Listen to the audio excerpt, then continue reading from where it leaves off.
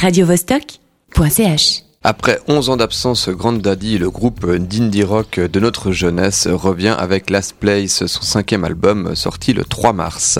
Et oui, on les avait un peu oubliés, Jason Lytle, le chanteur et leader du groupe Grandaddy et ses amis bûcherons. Il faut dire qu'il y a 11 ans, le groupe annonçait sa séparation après une quinzaine d'années d'existence. Mais revenons aux années de gloire de Grandaddy de 1996 à 2006. Ce groupe, avec son style musical bien à lui, nous faisait planer et on aimait ça. On se rappelle notamment des superbes albums de Software Slump sortis en 2000 et de Someday en 2003. C'était l'époque où on achetait encore sa musique sur des supports gravés. D'ailleurs, sur l'étagère de notre discothèque remplie de compacts disques, les albums de Grandaddy prenaient toute la place à la lettre G.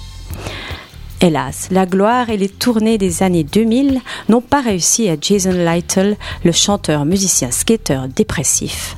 Entre alcool et cocaïne, crise existentielle et dépression, le groupe se dissout en 2006. Nous revoilà quelques années plus tard, Grandaddy revient en grande forme et pour notre plus grand bonheur avec 11 nouveaux titres. Alors ce nouveau projet, il est très différent des anciens ? Non et ouf, j'ai envie de dire. Franchement, a-t-on vraiment envie d'entendre Grandaddy version 2017 avec des arrangements hip-hop ? Non. Le plaisir qu'on avait à les écouter dans les années 2000 reste intact. Et Last Place suit à merveille le cours des précédents albums. Dans la presse, Jason Lytle a déclaré « J'espère que les fans de Grandaddy adoreront Last Place, parce qu'il s'agit plus d'eux que de moi sur ce coup-là. » L'album est composé de titres joyeux et de belles ballades mélancoliques. Ces chansons nous procurent toujours quelques frissons et l'envie de retourner fumer des joints au bord du lac. Surveillance audio recorder in a dried up creek.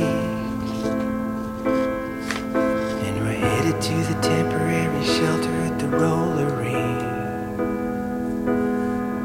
Every woman and child and man in the canyon land.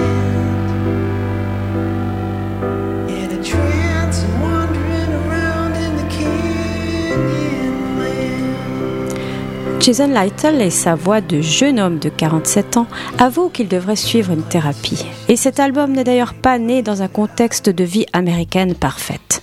Pendant sa création, il a déménagé de Californie en Oregon et s'est séparé de sa femme, ce qui ne l'a pas aidé à écrire des chansons guillerettes. Alors, Last Place, un chef-d'œuvre ? Last Place est une jolie réussite qui va crescendo au fil des morceaux pour aboutir au magnifique A Lost Machine, entendu en début de chronique. Enfin, si vous ne devez regarder qu'une seule vidéo, foncez sur celle du titre Way We Want. Elle met en scène un jeune homme marchant seul au bord d'une route dans le désert californien.